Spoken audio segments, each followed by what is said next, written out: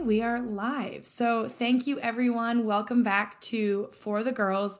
We are really excited today. We have an incredible guest for all of you. She's joining us directly from the wonderful world of F1. And as you all know, we are very passionate about women in motorsports and women in F1. So we're very excited to have Clare Sibley from Williams Racing here today. Yeah, we could not be more honored, Clare, to have you on the podcast. Before we jump in, I want to do a quick run through of your very impressive bio, but I'm sure we'll dive into it in a lot more detail with you, and you can add or correct me if anything is off here. But Clare is the head of quality and manufacturing engineering at Williams Racing. You, Clare, have held a handful of roles at Williams, starting as a materials engineer before becoming head of material science and then stepping into your current role a few years ago. And prior to your time at Williams, you were also a materials engineer at Mercedes. So you have been on multiple teams, and you received your Master's of Natural Sciences at the University of Cambridge. So Clare, it's so wonderful to have you here with us. Would love to begin talking a bit about your background. Where did you grow up? Talk us through your early life. What led you to your program of study at Cambridge? So I grew up, I was actually born in Oxfordshire, but my parents moved me up to kind of Manchester, which is in the north of the UK, when I was about 15 months old. And from there, I kind of progressed through school. In the UK, we study kind of our exam sets, we fall at 16 and 18, and you cut down your subjects between 16 and 18. So you're making a decision then about kind of like roughly what you think you want to study, whether, it might lead to a career or not. And I was always into the sciences, maths, science, and I think if I look back, it was probably always there from being a child as well. Like I loved a bit of Lego, loved taking things apart, much to my parents' dismay, and things like that. So I studied maths, physics, and chemistry, and I also did art as well. So I always loved being a bit creative, but never writing essays, never writing too much, or learning facts and things like that was definitely not for me. And then from there, I loved what I'd learned and looking to study at university. And again, in the UK, we just tend to study like one subject at university, even from our first undergrad degree. And just science. And I loved learning and understanding how things worked around me. And a friend's mum, who was a teacher, introduced me to material science. And I was like, it's not something we study at school in the UK, but it covers aspects of physics and chemistry, and less of the sort of atomic level stuff, more around the why does your touchscreen work as it does? Or, what materials would you choose to make something out of it to make sure it works? So I looked into it and decided that's what I wanted to do. And I applied to a variety of places, and got a place in Cambridge, to study there. So officially it's natural sciences, but I specialized in materials as I went through. And then at the end of that, again, I was like, I'd loved what I'd learned. I'd loved the science, and I didn't really want to give it up. And a lot of my friends went into the city and went to work for big banks and management consultancy companies and things like that, which is great. But I was I could always do that in the future if I wanted to, but I could never get back into science if I leave it. So I started applying for graduate jobs in a variety of different fields, and more based on it was going to use my degree. And I happened to get a job at Mercedes High Performance Powertrains, who do the F1 engines for a variety of teams, including Williams, and Aston Martin and McLaren at the moment, as well as Mercedes. And so that's where I trained as a graduate. And I did 6 years there before moving here. That's amazing. That is such a cool story. And I'm super interested because in the States, I think you hit on this a little bit. It's very much not like that from a university perspective. Like we tout these like liberal arts educations where you can go and study whatever. And it's not really with your eyes. I mean, some people definitely study like business or accounting or other things that are more in mind for a career, but I think it's less like that here than it is in the UK. And I'm curious on your thoughts of that system. And did that help you sort of know what you wanted to do earlier on? Did that help you maybe steer certain people away from like the banking and the consulting and that sort of stuff. Cause I feel like in the US, that is sort of where people go. That's what we did. Yeah. Yeah. So I don't need to tell, like, no. it's a great career and it probably pays way more than being an engineer, but no. So yeah, it's really interesting. So I actually I understand your system reasonably well. I used to so before I started working while I was at university, I spent my summers at summer camp in upstate New York. Oh, no way. So I've got a few friends who kind of still live over there and obviously like are from there. And I kind of got the gist of deciding and GPAs and all that stuff. But yeah, so it's an interesting kind of way, because obviously you have to make decisions quite early, and particularly like doing things like if you decide you think you want to be a doctor, you're kind of making that decision at like 16, which because you have to pick certain A levels to be able to go on to do that. And so it is quite big decisions for some people. Like for me, I think it was just a natural transition. Like for GCSEs, you have to kind of cover some subjects that you probably wouldn't naturally choose. Like I had to do English, I had to write essays, and things like that. And like in the job in the UK, like you can't get a job in the UK without an English, you have to have English and maths as a GCSE. So there's certain core subjects you have to do. So it's nice to have that choice. And obviously like a lot of people have like a natural inkling. But yeah, I think other than maybe certain degrees like medicine, a lot of people are probably not necessarily picking knowing exactly what they're going to do, but they probably know they're going to study that maybe at university or something similar at university. But there's a lot more subjects you can do at uni than you would be able to study for A level.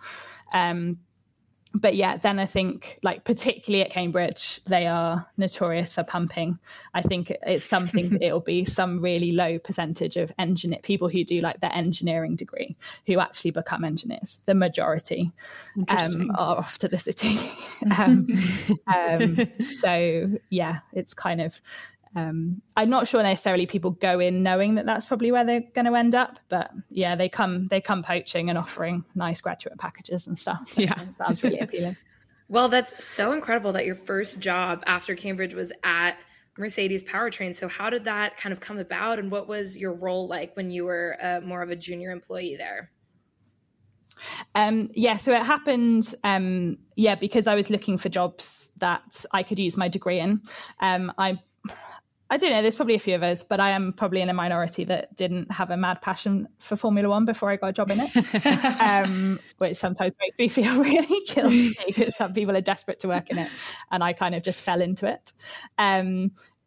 But yeah, it was a really great place to learn, and I've loved it ever. Like I do love the sport now, but I love the pace. Like that's for me what's really stuck with and kind of why I've stayed with it. I realized that actually I like working on lots of different things all at the same time, and I like seeing them happen quickly, and I like seeing the results kind of get to the track and things in a short time frame, which you don't necessarily see in a lot of engineering fields.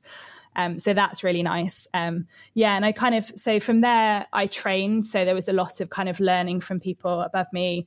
Materials engineering involves a lot of failure analysis. So if parts break, we'd be looking at the surfaces of the fractures and working out what had happened, and then suggesting solutions for improvements. Wow. As well as things like R&D and research and development to try and push performance further in the future. So speaking a little bit more about your role, it sounds like you just touched on a lot of things, and I'm going to have a lot of questions, but what is your day-to-day like when it comes to, end-to-end getting what you need out the door to help the team? And like, do you have a team that supports you? Sort of how is your day-to-day structured?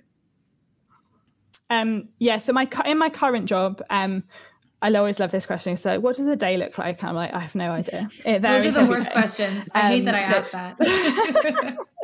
Well, it also makes me think, because I'm like, well, yeah, but if I can't explain what I do all day, what have I done? What am I going home and saying that I've actually done?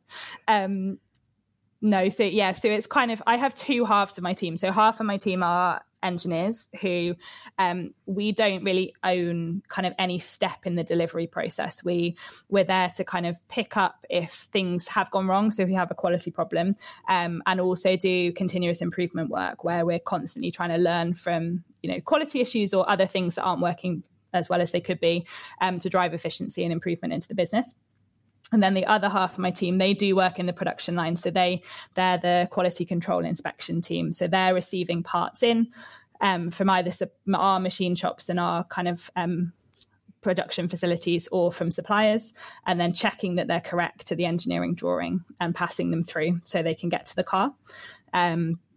So that's their day-to-day work. And that's very kind of, for them, it's quite task-based. It's kind of, different parts. It's very varied in terms of the parts they're looking at, but kind of similar principles and practices that they're doing. And we're just, we're kind of making sure we do it thoroughly, but also trying to make it, get the parts through as quick as possible so that we can get them to the car. That's super exciting. And so how exactly are the teams sort of structured? I know there are so many thousands of people who work on all of this stuff. Where do you kind of sit in the organization, and what's the sort of, I guess, team dynamic like? The engineer, so the teams tend to have sort of two halves to them roughly, the engineering teams and then the operations teams.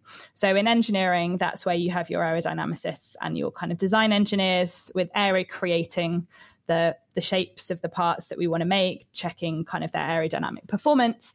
And then once they've decided what the best option is, they pass that through to design engineering, who turn that kind of concept shape, which is all kind of basically on the computer, into a design for a part that we can actually manufacture and kind of turn into a part that you'll see on the car.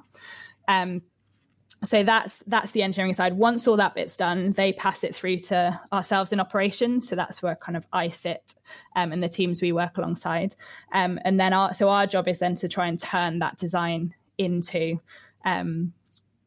the parts that you see and make it either by machining from metallic component, like we machine metallic components, or kind of laminate composite structures, and then make sure that we're delivering that right to the drawing, to the right quality levels, and then ultimately, ideally, as efficiently and cost effectively as possible, to make sure that you've got that to the car. And then those, once they're delivered, they'll go to the race team who build the car up as you see racing around the track.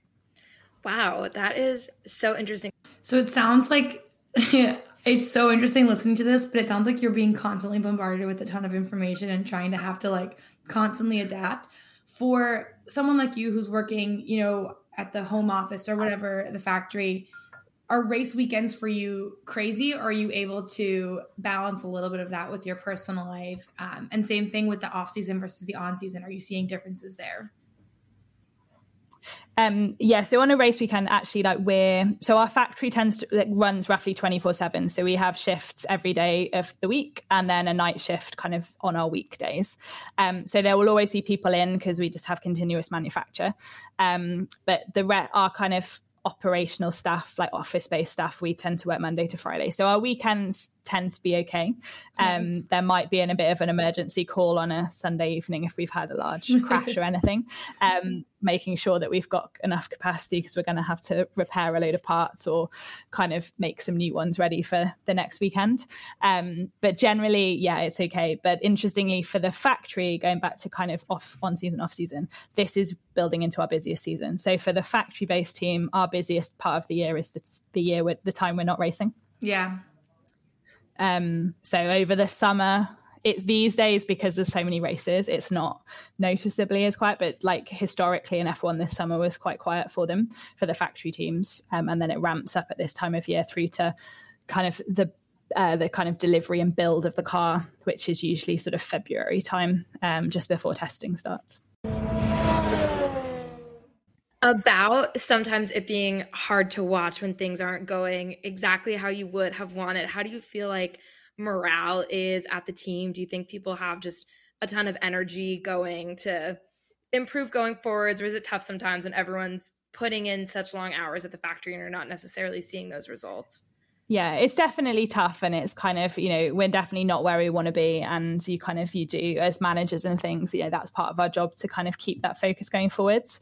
It is an exciting time though. It was sad to see the Williams family leave us 2 years ago, but the opportunity that it has brought in terms of the investment that we've had is exciting. And, it's tough. We always knew it was going to be a journey to get back to where we want to be and be able to be competitive again. But, I think points wise, it's probably not totally reflective, but we definitely have seen improvements this year. And then, we're just kind of, then that hopefully builds into kind of the next year and the next like couple of years, particularly with like cost capping and stuff at the moment. So I think there's a lot of hope. There is definitely a lot of hope. But yeah, it can be frustrating, particularly at times where things like, a lot of work has gone in, and we had some upgrades for Silverstone, and within 3 seconds of the start, those upgrades were in a wall. And that was, it was a challenging moment knowing how much time had gone into delivering on that and the hope that was attached to it. And to see that it wasn't even going to make it around the race was definitely difficult. Women's health is so important, and balanced hormones are key for that. We've been loving Hormone Harmony from Happy Mammoth, who's committed to making women's lives easier. Hormone Harmony contains adaptogens, science-backed herbal extracts that help the body adapt to stressors like hormonal changes that happen naturally throughout a woman's life. We love it because it helps us maintain optimal hormone levels and supports our mood and general well-being. There is a reason that one bottle of Hormone Harmony is sold every 24 seconds.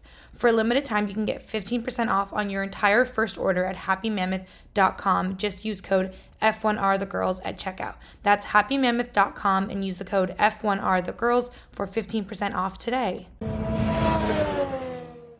Okay, friends, it's festival and concert season, and you know it's all about the boots this year. That's why you need to make Tecovas your number one place for festival style this spring. And don't forget to shop their seasonal and limited edition offerings, including men's and women's boots, apparel, hats, bags, and more.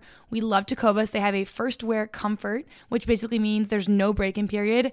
It's the best thing ever. So stop by your local Tecova store, have a complimentary drink or two, and shop new styles. Many stores even have leather custom branding to make your boots truly personalized, and with regular live music and events, there's really no in-store experience like it. If you can't make it to a store though, just visit tecovas.com, tecovas.com. They offer free shipping on all boots, as well as free returns and exchanges, and they ship right to your door. Go to tecovas.com and find your new favorite pair of boots today. We all need a little extra health boost sometimes, and Fleur Marché makes it easy for us to supercharge our wellness. Their botanical wellness patches have been such a fun addition to our routine. We just stick them on wherever we want. They have them for sleep, relaxation, focus, and other things. And the patch delivers ingredients to your body in a subtle but effective way, and the results last up to 12 hours. Fleur Marché also has botanical gummies and their new organic nutritional powder Green Machine. They only use the best ingredients and are tested for potency, contaminants, and heavy metals before and after production. And one of our favorite things, we also love that the company is founded and inspired by women with the mission of helping us feel 100% every single day so that we can have full energy and crush it every day. Find your new wellness essentials at fleurmarche.com and get a special discount just for our listeners. Get 20% off your first order site-wide with promo code FORTHEGIRLS at checkout. Orders over $50 also get free shipping. Go to fleurmarche, FLEURMARCHE.com. Use code FORTHEGIRLS for 20% off your first order. Yeah, speaking about cost cap, budget cap, all those things, especially for you and when you guys are thinking about spare parts and upgrades and fixes and all of that, what are the thoughts internally about the cost cap and thinking about that? Has it been really difficult or? It definitely makes you think differently. I think, we'd always been a team that were maybe more cost limited than others anyway. So it's not such a massive change for us, maybe compared to how it is for some teams, where they've just had so much money to spend over the last few years. But it does make you think differently, and it kind of gives you that clear focus that kind of spend is important, and reflective on kind of how much things do really cost, and the time and things that do. And you just question, like, do you really need that? Do we definitely need quite so many of those, or could we survive without? And that it all mounts up each time you choose to spend something, and how that equates potentially to an upgrade or performance that, which is the most important thing for us to do. When you mentioned the big upgrade package for Silverstone, when there is a plan for a big upgrade package, what is your role kind of like in quality? Is it more on the front end, helping them learn from past mistakes, or more after the upgrade is implemented, seeing if the parts are actually working as they're supposed to? There's a bit of both, but yeah, we definitely try to move to that kind of upfront and kind of learning from, like you say, go back to data. We have lots of it, and there's lots of it to process, but that should be used as a benefit. So we're always trying to kind of make sure we learn from what happened last time to then make it better this time. And something else might come up, but it's just that continual improvement cycle to make sure that we're kind of not wasting any of the information that we've gained. And we, because that's all efficiency and cost. There's no point making the same mistake a second time around. Claire, have you been to a race, or how many races have you been to? I've been to one in my time here. So yeah, it's always the first thing people ask if you go work in Formula One. And it kind of goes, something like 90 to 95% of our staff never visit a race, like would never formally visit a racetrack kind of with the team. They might go to watch as like a spectator, because so there's a limit to how many people you can take to the track. That's been in there for a number of years to limit costs and spend, because it was kind of getting quite hard. Like I think some, the bigger teams were taking huge numbers. So yeah, I went to one race in 2018 to Monza in Italy. So it was really nice to go. But yeah, it was it's interesting because they're so structured, and like every person's got their like defined role and purpose at the track. So it's sort of quite it's difficult to like sort of know what to do when you're there, because everything's so slick and kind of planned and stuff like that. So it's a really interesting experience. But yeah, I think to feel kind of like I'd want to go more, I definitely would like want a particular purpose and stuff, but it was a great experience to have. Yeah, Monza is definitely high on my list. I would love to go. Have you guys there. ever been to a race? We were just at Mexico, which was so fun. And we were at Austin last year, but we are hoping to go to many more, especially international ones, because the history of Formula One, I feel like, is so much more pronounced. It's like internationally. Monza or Vegas. Monza or Vegas. You have to think through it. Yeah, I will say I wasn't able to go to Mexico, so I'm going to go to Miami in the spring, but I really would love to go to one of the historic European tracks. Silverstone would be amazing. Yeah. So we will see. I have a question about, it probably depends on the person, but how involved, if at all, are drivers typically in the car in some of your work? Like, are they kind of into the data, or are they pretty checked out of the process? Yeah, from what I've kind of heard over the years, it's very like driver dependent. Some are brilliant, and like that is part of like how they get to being the drivers that they are, because they understand the car, they understand the physics, they understand all of the data and kind of what it's showing them. And I think, and also being part of the team. So some, will be in the factories, you'll see them in the canteen, they'll just go and sit with people for lunch, like those kind of things. And, like they are another member of staff, and they're working like for us, they're driving the car that we deliver. I'm not going to ask if you have a favorite driver, because I feel like we're not supposed to ask that, but is there a driver that you relate to most that has driven for Williams, either now or in the past? This is where I'm probably like lacking my experience Formula One knowledge, because I was never a fan. No, I think like one of the favorites here particularly is Valtteri Bottas. Yes, because he actually like spent a lot of time like working in each. Like he really got involved with the team, particularly when he was one of our reserve drivers, and kind of just like worked in every department. So he'd like laminated some composite parts, and he he got really stuck in. So he's always been a kind of a Williams favorite, and kind of when he went, I think there was some sad. Because everyone felt like a connection to him because they'd spent time with him. Wow, that's great. We have a lot of Valtteri fans in the audience, right, Tiggy? Oh yes, I'm a big fan. I love Bottas. That is so nice to hear, and probably helped him so much just getting the skill level that he has now, being so involved in everything. Speaking of kind of more behind the scenes, we're wondering, what is something do you think most F1 fans maybe wouldn't know about kind of the environment at the factory, or what goes on behind the scenes in the engineering department, if you're kind of only watching races on the weekend? What's something people might not know? I think people are often shocked about how many people are involved. Yeah. When you say we have about 750 on site, or within the whole team. Wow. And that our job is to make 2 Formula One cars every week. I used to say every other weekend, but these days it's about every weekend. Yeah. And I think, that's what people shock, because obviously you see, these days is sort of like Drive to Survive and kind of the TV, and you'll see a few people in the garage. And I think at total we have about, I think it's 40 to 60 at the track.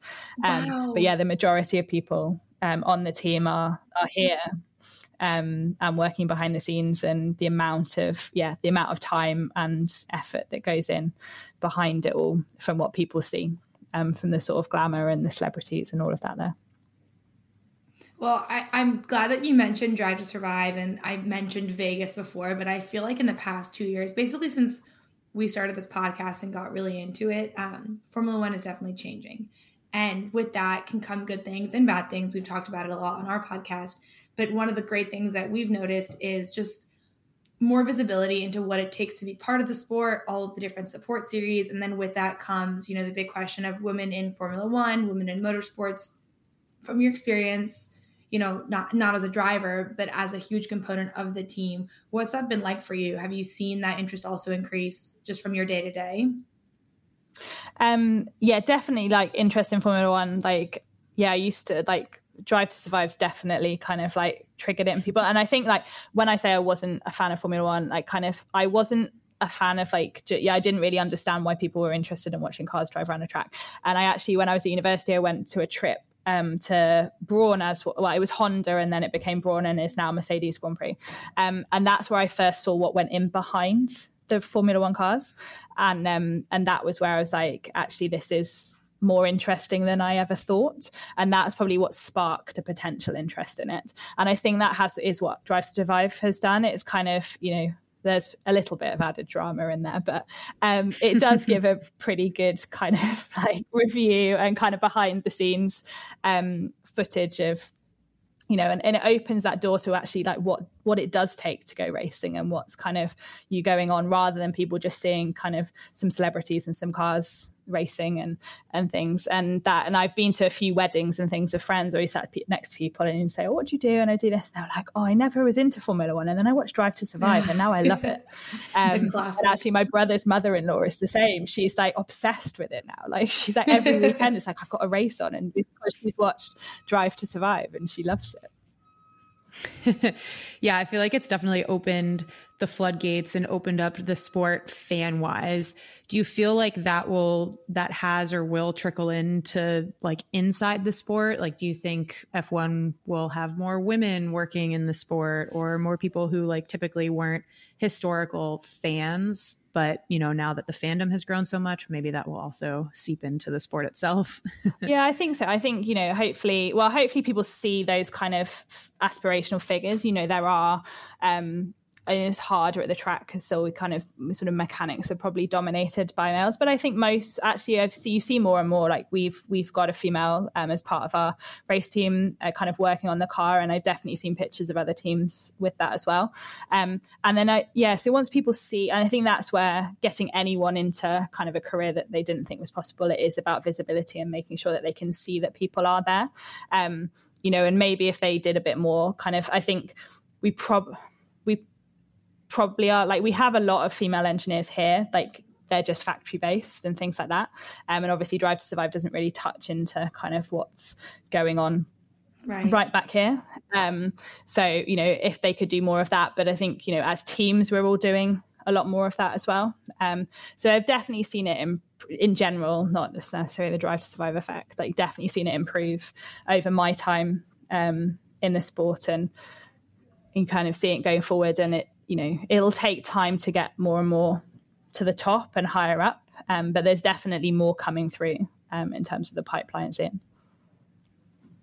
I wanted to ask, you said that so sometimes when you're at weddings or out in public, people get excited when they hear that you work for Williams. And we did some research on you, of course, because you're one of our favorite newest guests. But you have a daughter. What did she think about you working in Formula One? Or she's just like, oh, that's mom's job. I don't even think about it. So she's 2. So she's kind of she loves not to talk about So it. she's got her life planned out already, Yeah, of course. No, so actually my husband works at Williams too. We Oh, haven't no always way. worked in the same spot, but he used to travel. So at the moment she still refers to it as daddy's racing car, which I probably need to stop. I think it's because I used to sit because when he was away, we would watch some of the highlights and be like, oh, should we see if we can spot daddy in his racing car? So I think just pick that up. I probably do need to like stop that it's like both of our racing cars. He is also a bit closer to it. So he's a mechanic by training, and he builds some of the parts that go on the car. So he is physically building it, whereas I'm a bit more like less close to the actual parts. But Maybe she can. But yeah, so I'm sure she's, I think she is already showing like engineering traits, and she's only 2 as well. So the Legos. She loves the Legos. Yeah. yeah, loves the Lego, like kind of like, loves seeing how things like fit together and stuff. And I'm like, is this just 2-year-old intrigue, or is this showing that you're definitely going to be an engineer when you grow up? That's awesome. Wow, so you all are a full Williams family. Yeah, she'll have to carry on the mantle. I guess I'm curious a little bit about sort of the culture and the history of F1 in a place like the UK. I know you said you weren't really like a huge fan before coming into the sport, but it's always interesting to us as Americans because it's a relatively newer phenomenon. And so I'm curious if you feel that sort of tangible history in the UK of F1. Like, is it something that people are talking about all the time? Like, what's kind of the vibe over in the UK? I think I think it's probably hard because obviously a lot of people have like got into it through their families and stuff. So if you had like a dad that was really into it, then kind of the kids have got into it and stuff. And so, yeah, I think, but yeah, you do like where there is that passion, and like definitely people who kind of their Sunday afternoons are like watching the races, and that's what they do, and things like that. Yeah, obviously it wasn't, but my husband at 7, he decided that was what he wanted to do. Like he was watching races, and that's what he decided. He was going to be a mechanic in Formula One.